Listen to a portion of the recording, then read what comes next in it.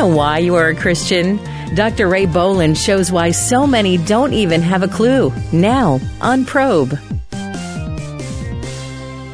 Over the last 10 years, I've used a very effective technique to help teens realize their unpreparedness for the step toward college.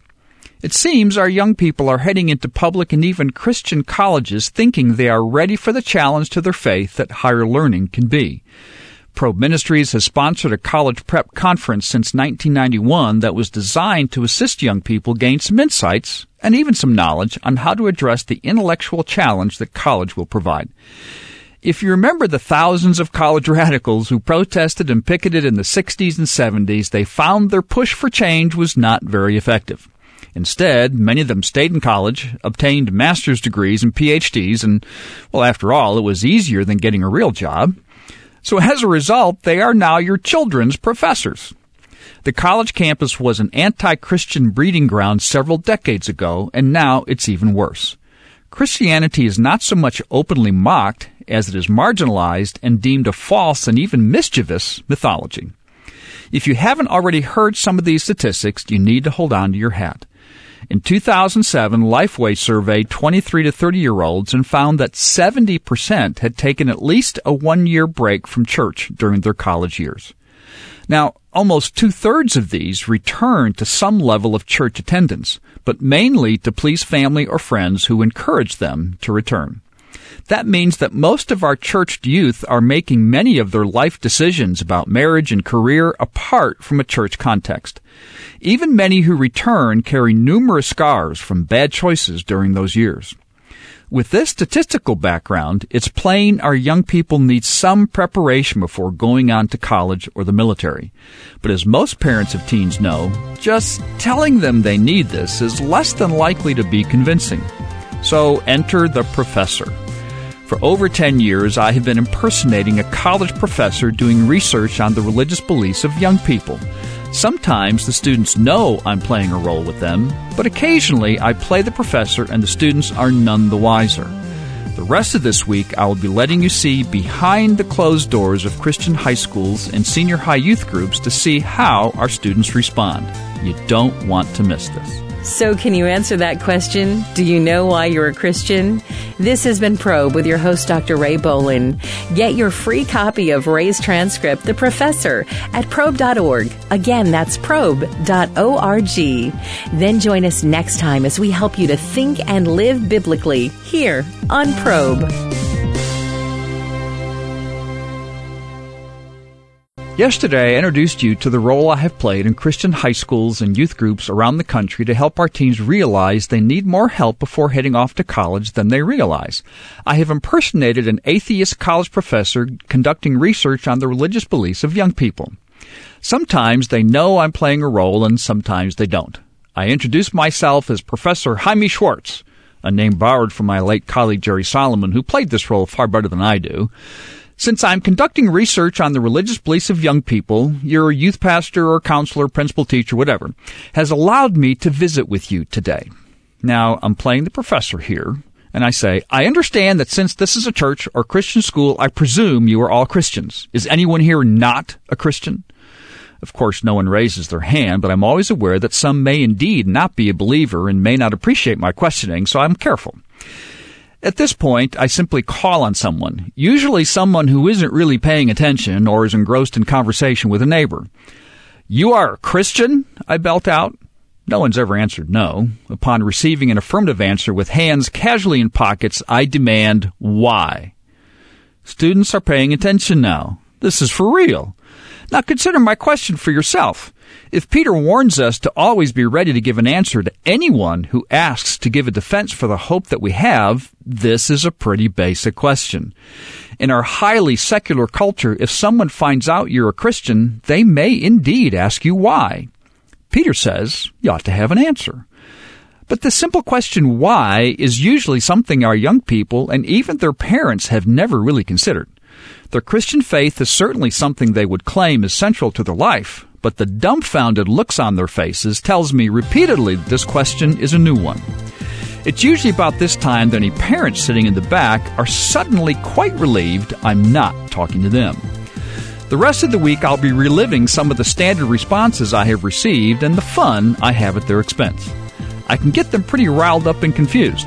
But the point is not to have fun, but to help them see that they need to be prepared and think a little about why Christianity is important to them and why they think it's true. Don't miss tomorrow.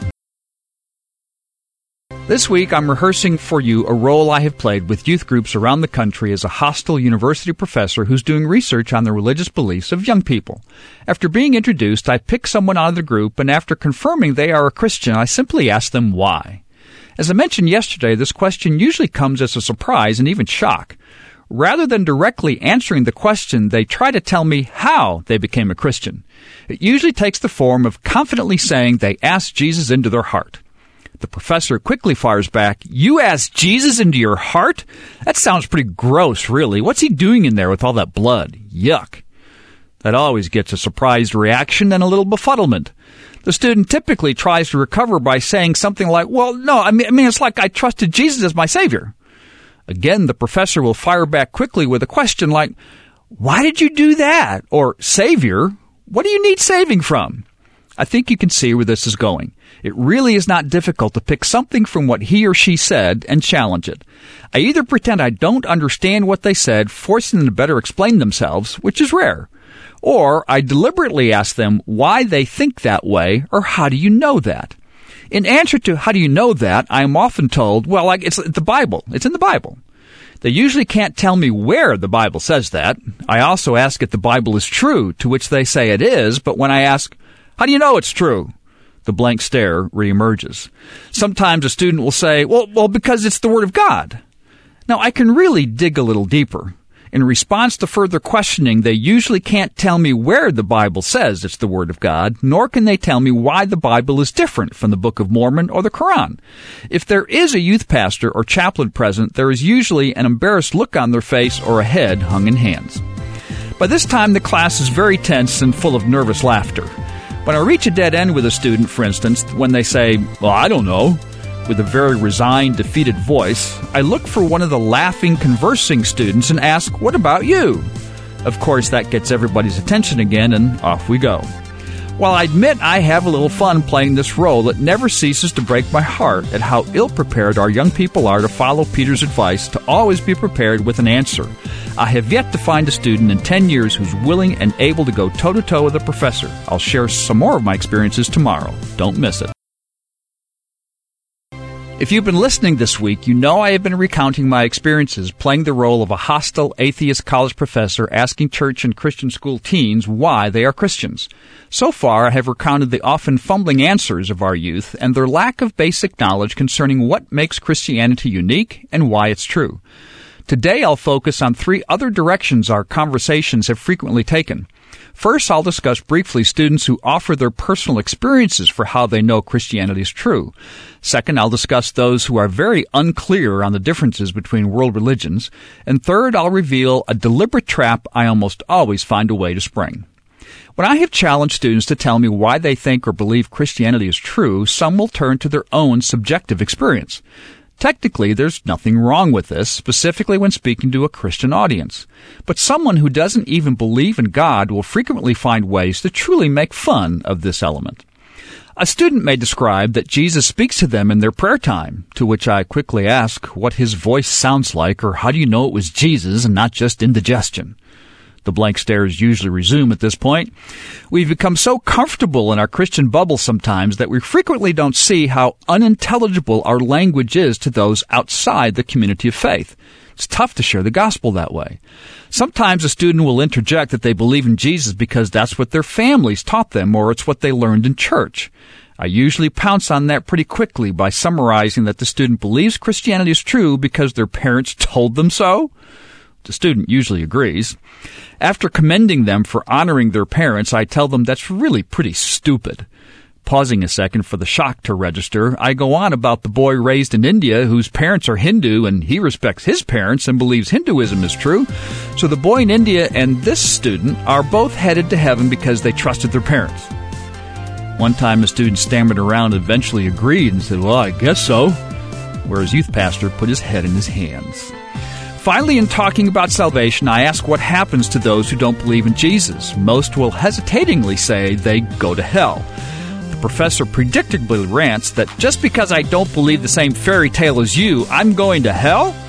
When they predictably shake their head yes, I bend down eye to eye and spit out, "You're a narrow-minded, self-righteous bigot." Tomorrow, I'll tell you how I would answer the question, why are you a Christian? If you've been listening this week, you know I have been recounting my experiences playing the role of a hostile atheist college professor asking church and Christian school teens why they're Christians. So far, I've recounted the often fumbling answers of our youth and their lack of basic knowledge concerning what makes Christianity unique and why it's true. Students enjoy the interactive nature of this routine, even though they are routinely embarrassed by their inability to handle the challenge. When Peter admonished all of us to always be ready to give an answer to everyone who asks us, to give a reason for the hope that we have, yet with gentleness and respect, they fail miserably. Perhaps as a parent, you may be glad that I don't do this with adult groups. Often students will try to turn the conversation in their favor by asking the professor a question. I quickly dismiss that idea by simply answering, "I'm asking the questions." But when we're done, if time allows, I attempt to leave them with hope by quickly summarizing how I, Dr. Ray Bolin, would answer the same question. Here's the outline of my response. In a calm voice, I quickly assert that I know there's a God. As a scientist, I look principally at how marvelously our universe, galaxy, solar system, and planet are designed for complex life here on Earth. The number of highly improbable coincidences rules out chance and strongly implies design. This is reinforced by the evidence from biology of the incredible complexity of life, particularly the coded information in DNA. This remarkable molecule and the accompanying system of transcription and translation screams for intelligence. The fact that all people have some sense of right and wrong, even though we may disagree sometimes, tells us we are comparing our morality to some invisible standard outside ourselves that must come from a supreme lawgiver. I'm convinced there is a supernatural God. If this God exists, then has he spoken to man? I quickly retell the uniqueness of Scripture, written by 40 authors from 8 countries over 1,500 years in 3 languages, all with a consistent and unique message of a God of love who ransomed us from our sins. Where we have archaeological evidence, it consistently confirms the accuracy of biblical events. I'm convinced the Bible is the true and unique Word of God. The Bible throughout is about Jesus, who repeatedly claimed to be the unique, divine Son of God and offered his death and resurrection on behalf of mankind as proof. That Jesus bodily rose from the dead is the only rational conclusion of the evidence of the empty tomb. On top of that, my experience of the last 37 years has shown me again and again the unique love and power of God. So what about you? Why are you a Christian?